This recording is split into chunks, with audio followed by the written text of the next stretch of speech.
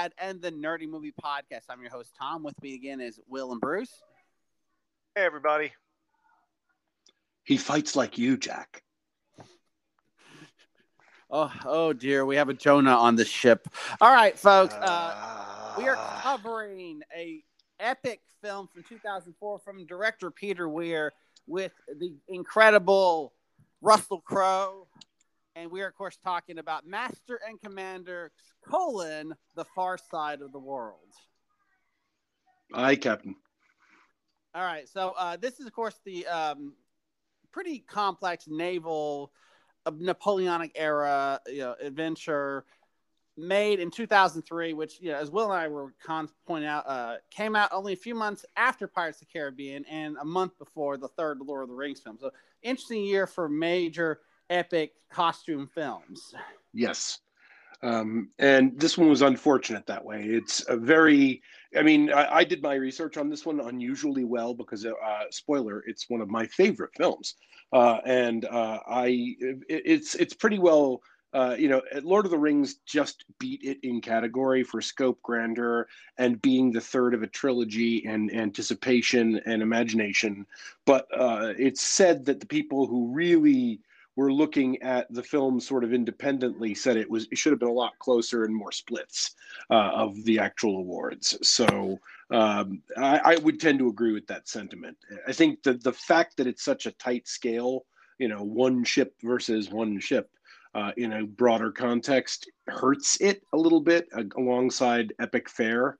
And also, I don't think that Pirates of the Caribbean, which is also a film that I am prepared to enjoy very well. But it's not comparable, except it's comparable is the problem. It's, It's a wooden boat movie. It's just so very different that if people were excited about that movie, come to this one, they're probably not in for what they expected. Does that make sense? Exactly. I think that's the key is like the the Disney Pirates films are comedy, action, adventure, and supernatural kind of all combined. This is a straight naval adventure. So this is about it like, and I should say British naval adventure as you can get. So there's no piracy in here. This is literally, this is about as strict British as you can get. Well, if you want to get technical, there is piracy. They just have those fancy papers. Privateers absolutely are pirates. I know. No, they have a paper from the Frenchies. We could hang them if they didn't. Exactly. So let me tell you guys my history of this film. I remember seeing a trailer for it at some point, and then I watched it last night. Oh, okay. That is the entirety of my experience. Like this movie I completely forgot about for 15 years. And then you guys are like, Master Commander. I was like, oh, I haven't seen that. Cool. So I watched it last night. And Bruce, I'm afraid I'm going to break your heart. This was a very fine, okay movie that was decent. I bounced really hard off of this film in some ways. Some parts of it are amazing, though, but other parts of it just made me go, get to the monkey. There's Yeah, I wanted to like this film a lot more than I ended up liking it. I mean, I still liked it. It's a good movie, and I do recommend people see it if you like naval adventure movies.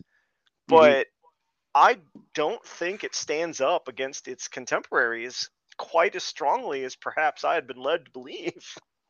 Interesting. I'd love to get into the particulars of that, but I mean, I'll just go down and say what I think are the strengths of the film and see what your thoughts are. The biggest strength, of course, is historicity. Like, it's based on novels that are broadly considered some of the best historical fiction ever written, to include depth and breadth and use of the setting and the things that people don't know were going on during the Napoleonic Wars. And then it's, and it's nautical to a degree that like it makes Moby Dick look uninformed. And it's accurately nautical and accurately period to the ranks and the customs of commission. And, it's not like you gotta do that to make a good movie. I'm not that person, but it is wonderful when you want to do that, to do it well. if that makes any sense, Will. So that's the first part, is I just like that they took a very realistic slice of history, and they did chop up 2 or 3 of the books to make an introductory film, because in the first book in the series, Jack isn't even a proper post captain. He's not on the Surprise, which is the ship he gets through most of his 12 books in the series career. Right. And they wanted to bring it up to like he's already a captain and he's on his famous ship. And The Far Side of the World is, like, I think, the 4th book in the series. And by then, there's already a lot of character development, so they backpedaled the characters in from a lot of the first book. So Yeah. it's a mishmash, but I think it's a good screen mishmash, because just running it in the middle when there's all these references to prior events and things wouldn't have been good. So I think they did a fine adaptation. And for the historicity, I can't see ever, possibly. I'm trying to think of a good version of it. I've heard some of the Civil War films get this good, but I don't know of them that well. Well, I mean, if just for comparison, I mean, if you look at like a movie like Gettysburg or Gods and Generals or even Glory, those are very historically grounded too. But it's the same thing. You've got your characters and your I would call the plot direction have to be kind of tight. Now, this is a very tight plot when you think about it. It's just them chasing this one particular ship, which I think is a really good idea. Now, I'm in the as I point out, I didn't see this in theaters. I saw it on video because just 2003 was such a busy year. There's so many movies. I kind of had to, make my choices, and I passed in this one. Now, I've said it before. I wish I'd seen it in the theater with a really good sound system. Maybe if it was available in IMAX, that really wasn't a thing back then. But if you saw it in IMAX with a really nice sound system, I think it would have been 10 times more fascinating viewing. Yeah, I absolutely agree. That's a regret. I did not get to see it in the theater at the time. Honestly, I didn't know about this film until years later. It just passed me by. Yeah, I'll echo that. I think this absolutely benefits from being on a bigger screen, simply for the spectacle. I did like the historicity of it, as you say, is fine. Like, I think there is absolutely a place in cinema for movies like this from that perspective, and this is one of the best that I've ever seen. And I've seen a few, but this one definitely is very specific. Like, I loved all the little details, like training the young officers to use an astrolabe. That sequence was really good. I really liked just how young some of the the junior officers were. Was not something that I was prepared for. But that's the thing about British lords, and the kid, the lord, he's literally inherited his father's title because that he inherited, even though he's like what 12. I mean, that's there's 12, and there's like several other even younger kids. Yeah. They're really that was also very common in the period. 14 was like a good midshipman starting age. Right. So they were younger kids than even the poor boy who breaks his arm, whose name completely blows. Honestly, everyone's Lord name Blakeney. Sure, whatever. The names completely all blew past me. The only one I remember is Jack, Captain Jack, and that's because it's the only one said more than 3 times without being prefaced by Mr. Like, when they said Mr. Whoever, I kind of associated that with a face, but I couldn't tell you what the word that I'm using whoever in the place of was. And that is a detriment of this film. The characters do not stick. There's 2, 3, maybe 3 characters who stick in your mind. There's the captain, obviously, because it's Russell Crowe, and he's got probably the most screen time, who plays an incredibly British performance, and in fact, I think it's too subtle for American audiences. Like, he's so very stoic, very stiltedly British in an accurate way. I'm not saying it's a bad performance. I am saying it is not going to stick with an American audience, and it didn't stick with me. I was like, man, this guy's stoic. I really just can't feel him, except the one time he gets mad. Like, then I was like, yeah, that I felt, but he's so otherwise completely stoic in every possible way. The Doctor, honestly, probably my favorite character in the movie, was the Doctor. And even the Doctor has some incredible personality flaws. Like his little snit fit when he's not allowed to go to the Galapagos Islands the first time. It just seems so incredibly petty. Just so incredibly petty of him to get mad about that. But I'm not sure. Like maybe that was a thing. Because I mean, to me, Well, it's just a bunch of animals. But I'm wait, also not a naturalist of that era when literally presented with the finds of a lifetime at your Right. feet and then to have it snatched away. So, but I had trouble empathizing with that scene. The other scenes, though, that he's in, I very much resonated with when he says, maybe you're being a little prideful here. That really resonated with me. Um, the young boy who loses his arm. Again, I resonated with that character because I understood his, he emotes. He has emotions that aren't British stiff upper lipness, but he's got enough British in him that you can see him stifling the emotions. The performance from that kid is amazing. yeah. Have you seen Rome? I have not seen the series, no. Okay, he plays Octavian on Rome, which came out like 2 years after this, and he's fantastic. Yeah. In But the first, that and like, young blonde-haired kid plays is an incredible performance in terms of characterization. Yeah, Max Perkis. He's one of those guys. I think he kind of career kind of peaked a little early. Rome was like that and Rome were his two biggest roles. I think he still is working, but not near as like he would get this big push for a little bit and just kind of flame. I wouldn't say flame that, but just didn't really follow up on it. Yeah. Other than those three characters, only one other character had any resonance with me at all, apart from just being like, I'm clearly one of the nameless, faceless extras, and I'm playing the role, even though I technically have, a named character, and that would be the guy who kills himself. Yeah, aka the Jonah. Yeah, the Jonah. I mean, whose name I don't remember because I don't care. Everyone else was interchangeable in terms of roles. There was no individual character stood out enough that you couldn't take another person in the scene that they're in and swap all their dialogue around, and it would still make just as much sense and have just as much impact. Well, think about this: the guy who plays Pippin, Billy Boyd's in this, and he's not even that. You can't even remember. Yeah, I was like, hey, Billy Boyd's in this. That's cool. But his role is completely interchangeable with any other random schmo. Yeah. And that's a weakness of this film is, let's compare it to Pirates of the Caribbean. And not only are there three incredibly strong performances in the leads of that film, there are numerous side characters who cannot be as easily substituted as the other characters in this movie. Yeah, there's like, I think that may be the difference of who the different styles of directing. So now we should point, this is a Peter Weir directed film. Peter Weir is very, he has a lot of beloved films, but they tend to be more clinical. So like if you say, look at a movie, but then also some are fantastically emotional. I think in this particular case, now I read this was not his project initially. He got brought on as it was being developed. So he may not have been his like dream project. But if you think of some of the other movies he's made, like Dead Poets Society, Witness, The Truman Show, he's the Gallipoli, The Year of Living Dangerously. He's made some incredibly complex films. Like if you ever see The Last Wave, that's one of the most terrifying endings for a film ever. Yeah. He's really good at this. I honestly don't think the problem is in the direction. I think the problem is in the writing and characterization, which is true to the book.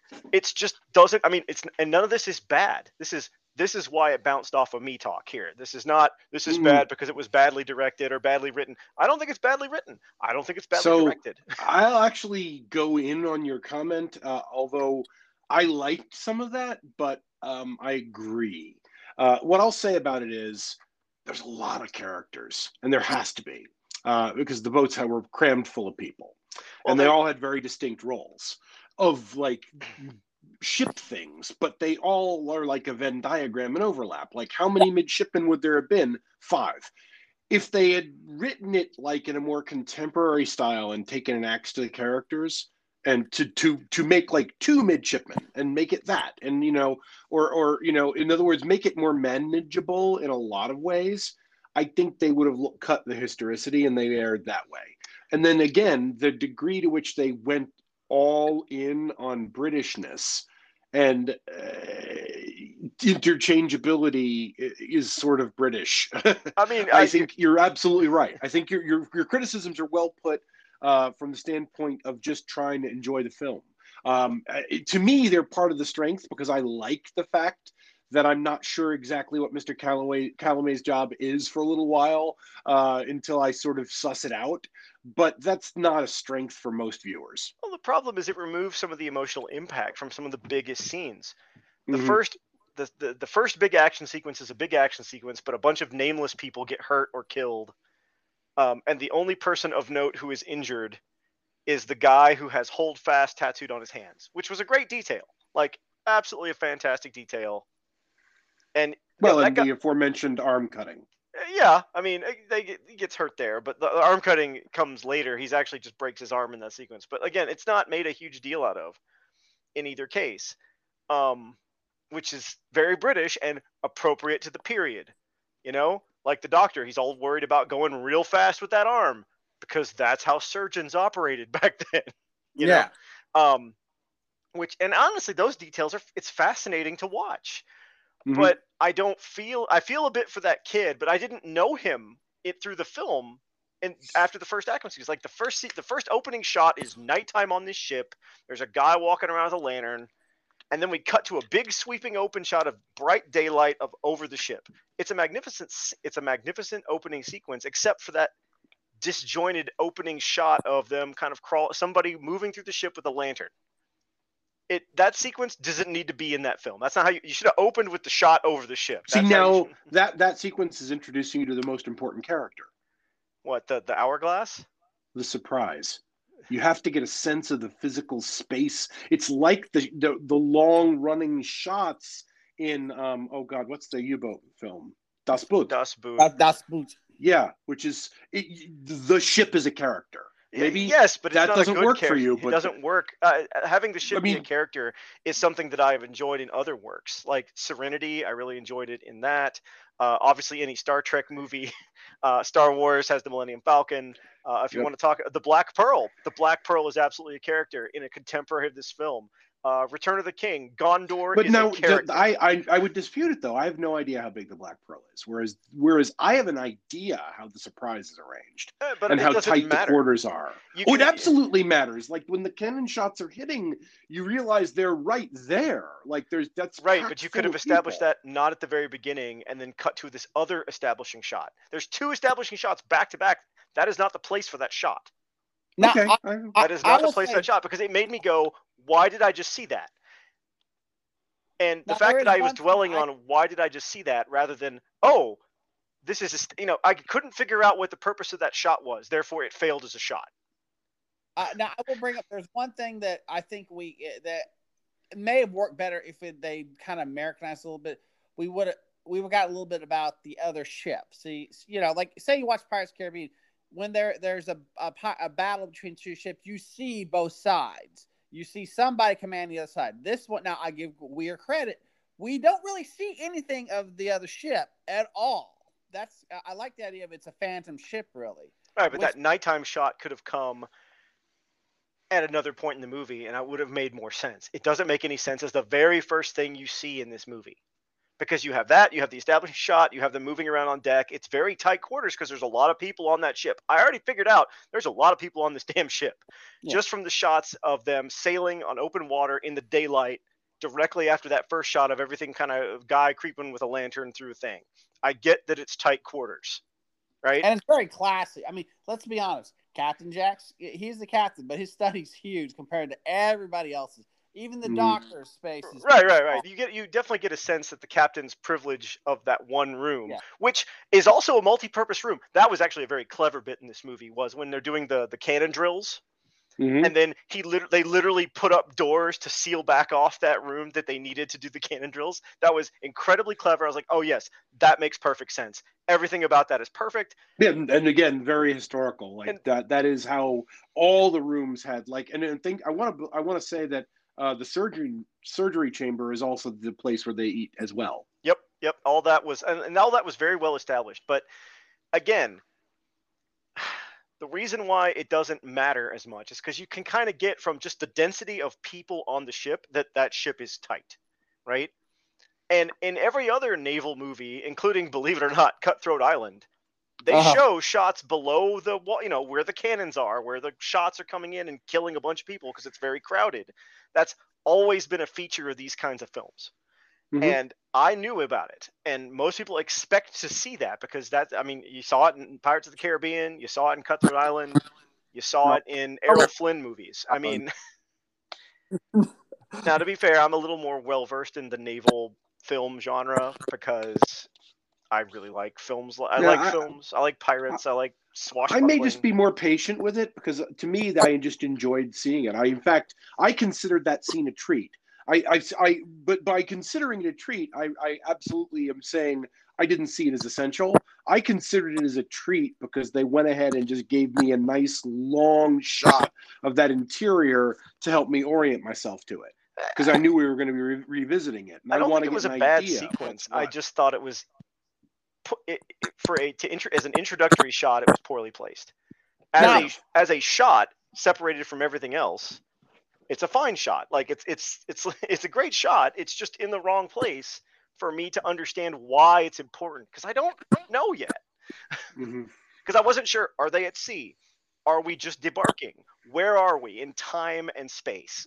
Now, other than cramped into a hole. Yeah. Now, I think what you're kind of alluding to, maybe this needed some kind of narration, like somebody.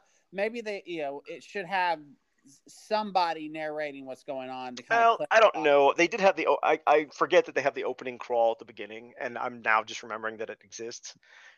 But again, they didn't. The crawl was not detailed enough, saying like, and at night on the ship, a watchman walks with a lantern, and then ... and then fade into that shot. I'm like, oh, okay, this is the watchman going about his rounds. Yeah, and then because you do see the ship in that crawl shot. It's there on screen, and it's at night, and then you zoom into the ship. Now, Bruce, you read the book. But it's so blank and you miss it. How are the books? Are they in first person or third person? Third person, and they're very. They so interestingly enough, Jack is sort of the primary character early on, but Materuin kind of takes over after a while, and you end up splitting. That's the doctor. Okay, thank you, Stephen Materuin. Well, they don't. I think Steven? Yeah, they say Stephen now. They say Stephen several times. Will. Oh, do they? Are you sure you didn't just? Yes. Are you sure you just didn't fall into the accent hole? Because I'll be quite honest, I had trouble following some of them myself. I will confess that there was some sound issues on my thing because I would have to turn it up to listen to the dialogue and then turn it way down when the booming seas and stuff happened. So I actually unabashedly did subtitles because I want to hear what the guys below deck are saying, and my mastery of whatever lower class British dialect is not good, and you get a lot like Killick, the valet. Yeah, he actually is not just muttering. No, he's funny as hell. He's commenting on things. He's great. Yeah. I mean, Killick has an opinion of everything, and it's all very regional. Well, anyway, I kind of got sidetracked by that whole bit about the thing, but my point was after that sequence, I didn't really feel anything for the nameless bodies because, of course, you're not going to, right? It's a war film, and let's face it, it's a war set. Well, it's establishing the stakes of conflict. It's right, not. You're right. They aren't people you know yet. You're quite right. Right. But I didn't see that an opening with a battle is a bad thing. It's in not. But kind. Then you have the second action sequence, which is they're in the water chasing this ship, and the mast breaks, and a man goes overboard. And they have to make the hard decision. There's an entire lot of stuff between them, but yeah, that's like there is. But I'm talking about, but all that establishing stuff didn't make me give a shit that guy fell in the water. Nothing in that made me go, "Oh my god!" So you didn't remember him coming in and being with the two guys who came up with why Wally's cousin had the thing. I mean, did you see an abridged version? Did you miss some shots? I saw that part, but I didn't give a shit because those two characters were completely interchangeable with any other two random bullshit people in that ship. I thought, oh, this is their big sequence. I didn't even realize they had more to go on, and I didn't remember it by the time the action sequence came up. I remembered the guy had long hair. I was like, oh, and that's his buddy. He's going to be real sad, but I wasn't sad. I didn't care. I was like, oh, man overboard. Wow, they only lost one? That's pretty cool. Yeah. Oh, no, they have to make the hard decision. Well, I guess they just made it. Okay, done. It was a great sequence. I didn't give a shit about anybody in it. Yeah, see, I wondered if this would have been better. And now, by the way, I also really enjoyed this film, but I think we all agree it's probably much better if we watch it on a big screen with the right sound system. But also, this story is so complex, maybe it would have worked better as a miniseries. I don't think the story's all that complicated. I think it does. I think it absolutely would work better as a miniseries because we'd have more time to spend with these characters as characters as opposed to interchangeable idiots.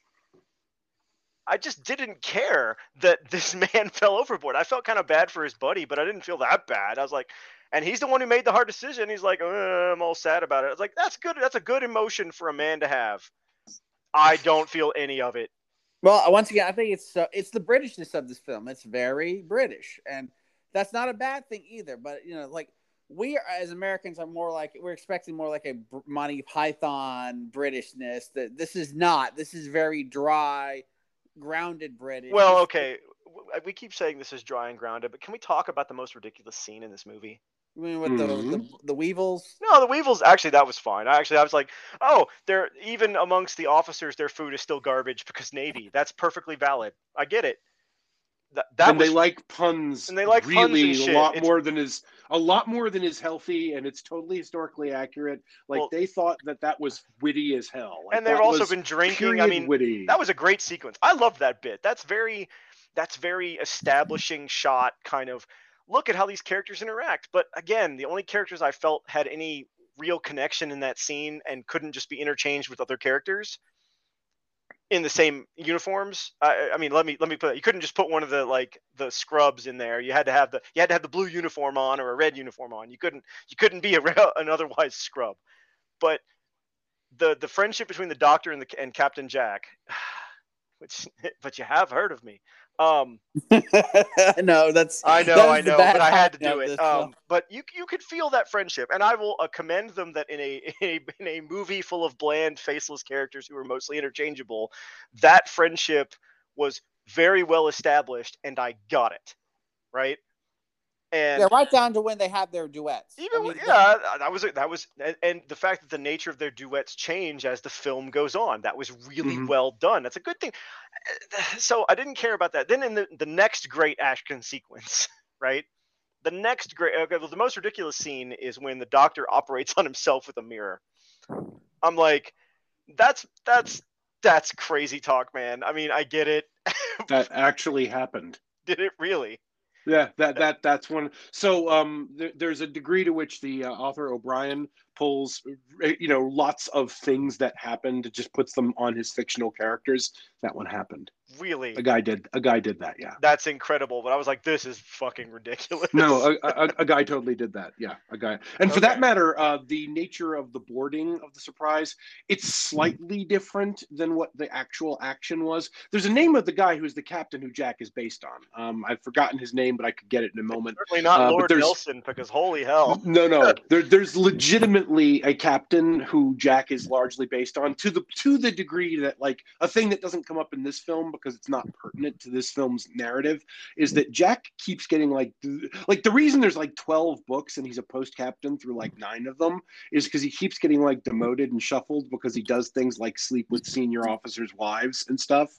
Right. So yeah, Jack is an idiot on land and good at sea, and there's a real captain who like died a captain instead of an admiral because of the same things. So there's a degree to which a lot of the little things in this film that are really implausible seeming are straight up shit that actually occurred. Okay, I mean, I thought honestly, I liked the whaling bit where they dressed up as whalers. That was I was like, yep, that totally is a thing that happened. That's clever. I like it. The trepanning and putting a coin in the head. Nope, absolutely. Would work. That didn't bother me at all. I was like, nope, that would work sometimes. Yep, sometimes that would. They work. Would try that and watch him and see if he speaks ever again. Absolutely a thing that happened. The awkwardness of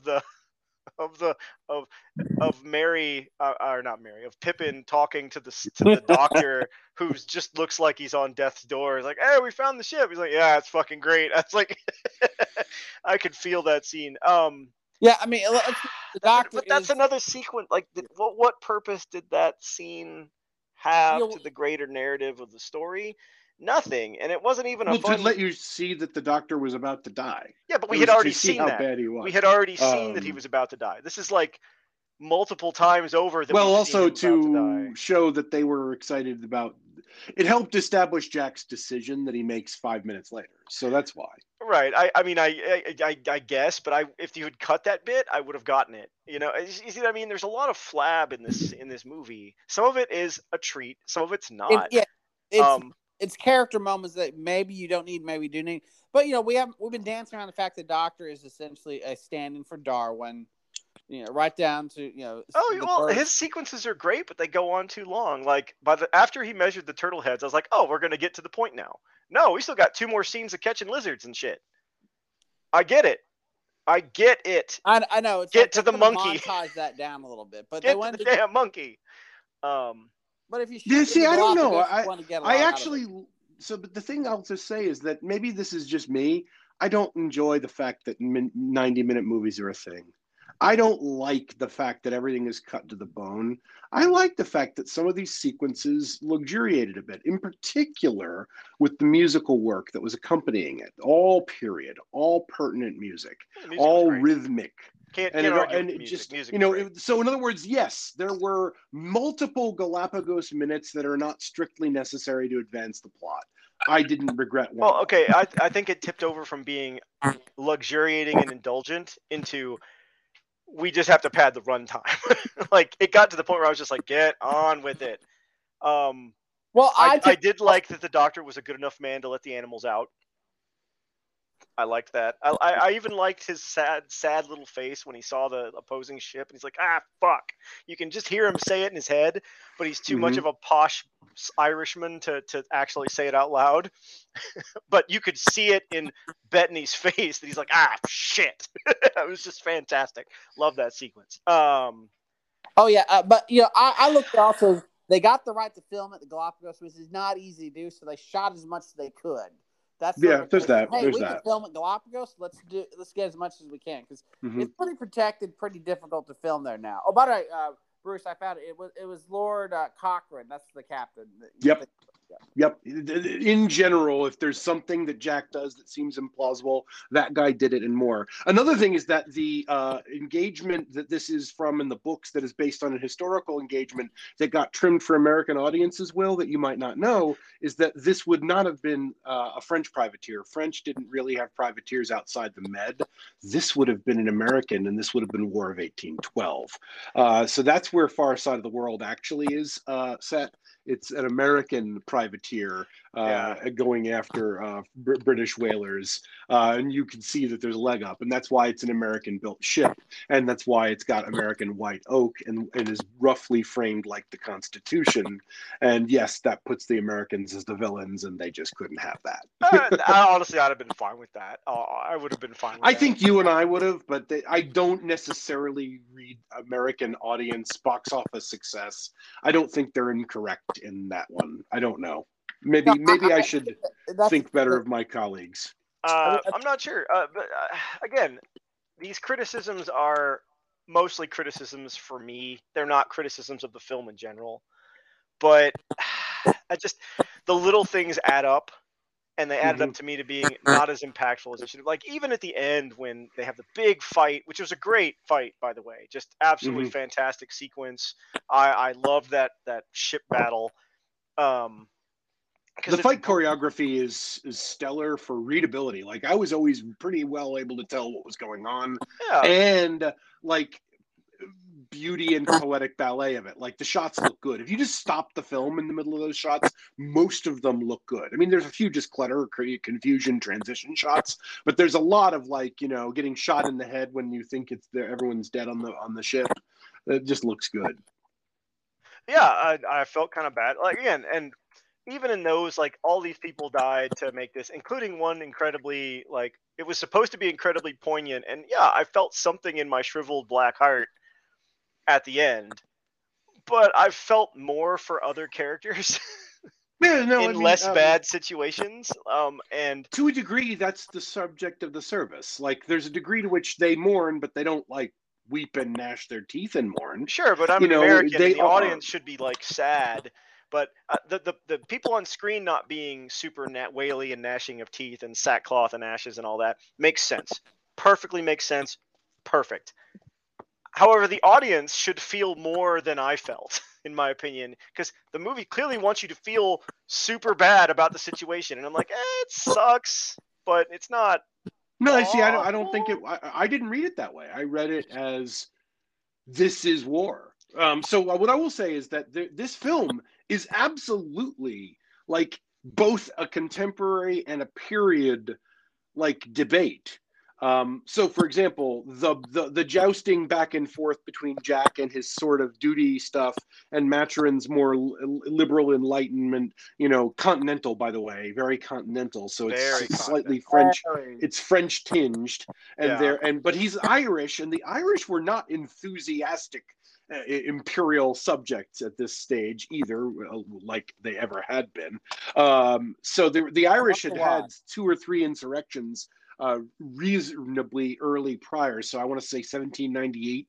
So this is 7 years after a failed Irish rebellion, which in the books Maturin was part of, Right. and they don't actually know.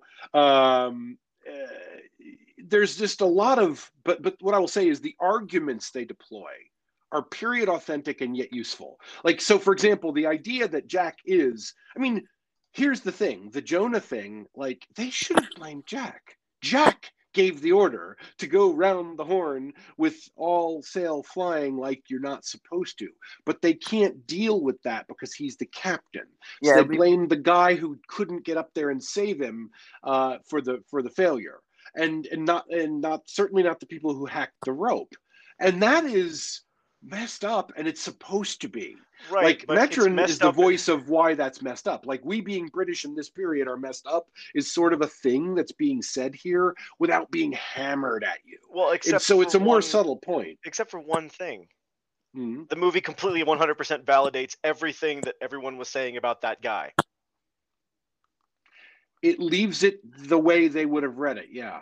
They would have 100% is, as soon as that guy dies and they basically all ask his forgiveness, the wind picks right up, like, in that moment. And I was like, well, that's a complete validation of insane superstitions. As opposed to, and no one's going to learn a lesson here at all. I think the way it's meant to be read is the way Jack didn't go with them on, basically he throws the book away where they poked at Jonah and points out fellowship. Admittedly, Jack is trite. I have, in fact, notably way back in the day, played a character who is as trite as Jack.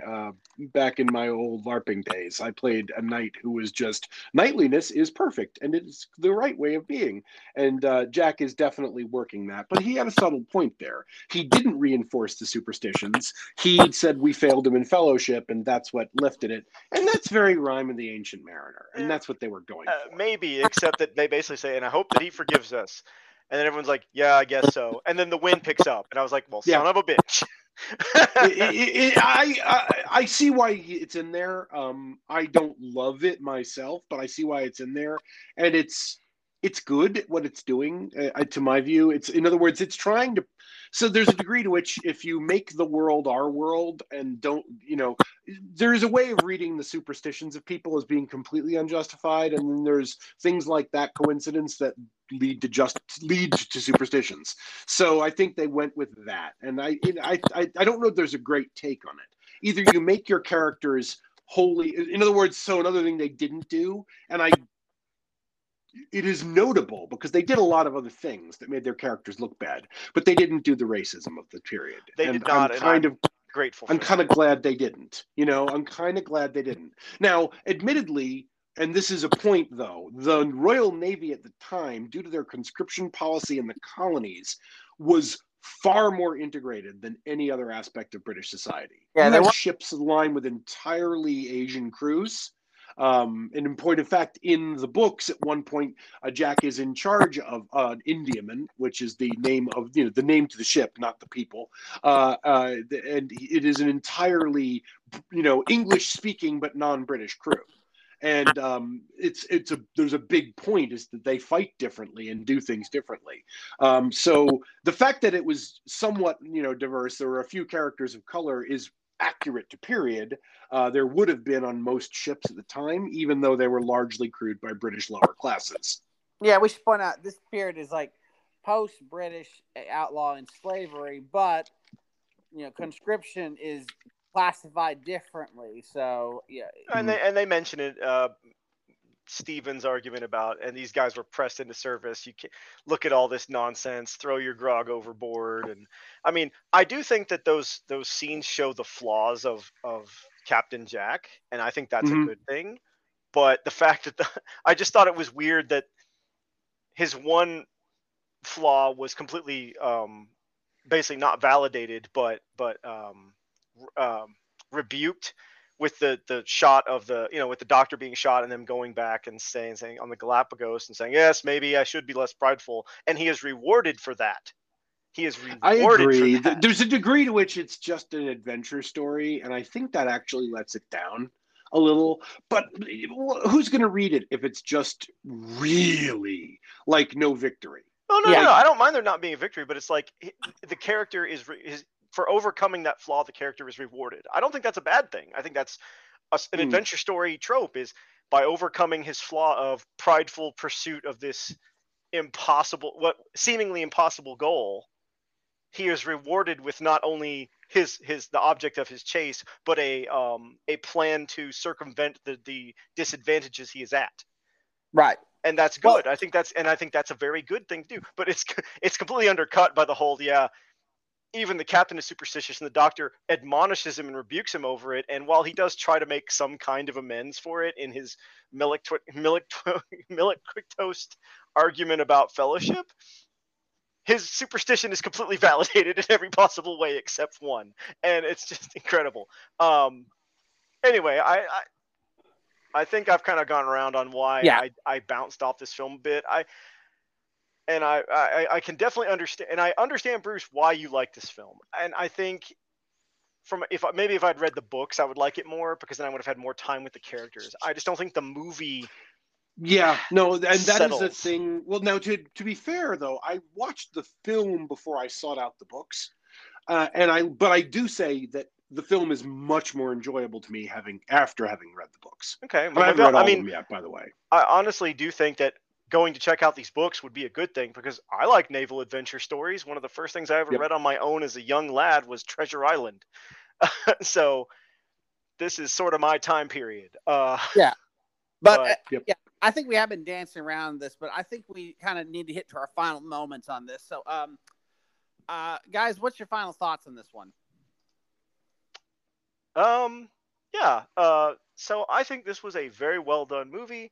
I think it captures pretty perfectly the essence of the era in which it's set, and as a historical fiction piece, it is superb, if not sublime. However, much like bitters, it is an acquired taste, and it may not suit you as well as something more palatable to a general audience. I still think you should try it. Yes, it's a good film. What do you think? It's well done. So I would say it's nerdy. I think this film is nerdier than good, even though everyone who like I think the consensus on it is that it's a good film too. But this is a film that is about the littlest details, to the point where, and once I saw this in the making of thing that I got with the Apple extras, because I bought this straight up from the iTunes, enhanced.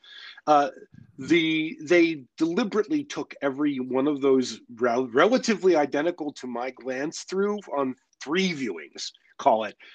Blue uniforms, but they knew what each person's job was and whether or not that involved climbing. And so they would weather the ones that were climbing jobs with different sort of weathering and missing buttons and stuff, because that happened. And son of a bitch, it's in there. Yeah. So there's a degree to which this film is the nerdiest film I think or at least I have discussed with you, Tom. And I don't think that I am even naval enough to see all the things. The knots are all period accurate, which means that some of them are knots that would not have been used in successor periods. There are knots that eventually got replaced. That is how nerdy they went. Yeah. So this is a nerdy film above all. I also happen to think it's good, but for all that, I'm disappointed, because I would have hoped you'd have liked it more personally, because I like you. But I totally feel I totally feel the nature of why you might not enjoy this film. But I think it is indisputably good. I think it would be better on a big screen. Yeah, it's well shot, and it's super nerdy. You're right. Is fantastic. Yeah. I've been inclined to I thought about good as well, but I think I'm just going to declare this a nerdy film too. Because Bruce, you're absolutely right. It is so period specific, about very fine details, right down to the lingos, right down to the rank. The grog is cloudy. They deliberately made the grog dirty. Yep. The scurvy is in some of their. I mean, they didn't go flat out pure scurvy mouse, but some of them have got the scurvy bad, and they carefully dance around it. It's this film, this film covers a lot of details now, and more importantly, they don't overdo it either. So many of these details are so hard to spot because it's just you wouldn't know. Most people wouldn't know that knot is only really useful in this particular ship. Yeah. Well, if you go in ever, and maybe one day when we're all together, I'll bring out the Apple extras. Like, there's a scene that they cut. Like, you don't even know what they cut. There's an entire anchor weighing scene where they show how the anchors are pulled. Because if you just think of the physics of it, how are dudes going to haul that thing up? So there's this whole capstan, and everybody pushes, and the captain pushes, and everybody, and there's a guy on top of it beating time, and that's how they weigh anchor. And it takes like 10 minutes because it does. And they cut that scene because it does. Well, I liked the knot scene, like when they're measuring how fast they're going with a knotted rope. That was so good. How many knots of speed do you have? Exactly. Yeah, they just did everything nautical they could. Yeah. So yeah, this is like the ultimate. Like, if you are a sailor, and it should be pointed out, when this film debuted, they did special pre-screenings to Navy, both British and American. Like, if they came in their dress, they got in for free. So they did special screenings for the Navy out of just pure respect. So I think that we should just declare this a nerdy film because, look, so we're talking about a book series that has devoted fans. And that's the other thing. Like, when you have that kind of fan base, you want to make sure they're happy too. And I think that is like the one reason this wasn't as mainstream as possible.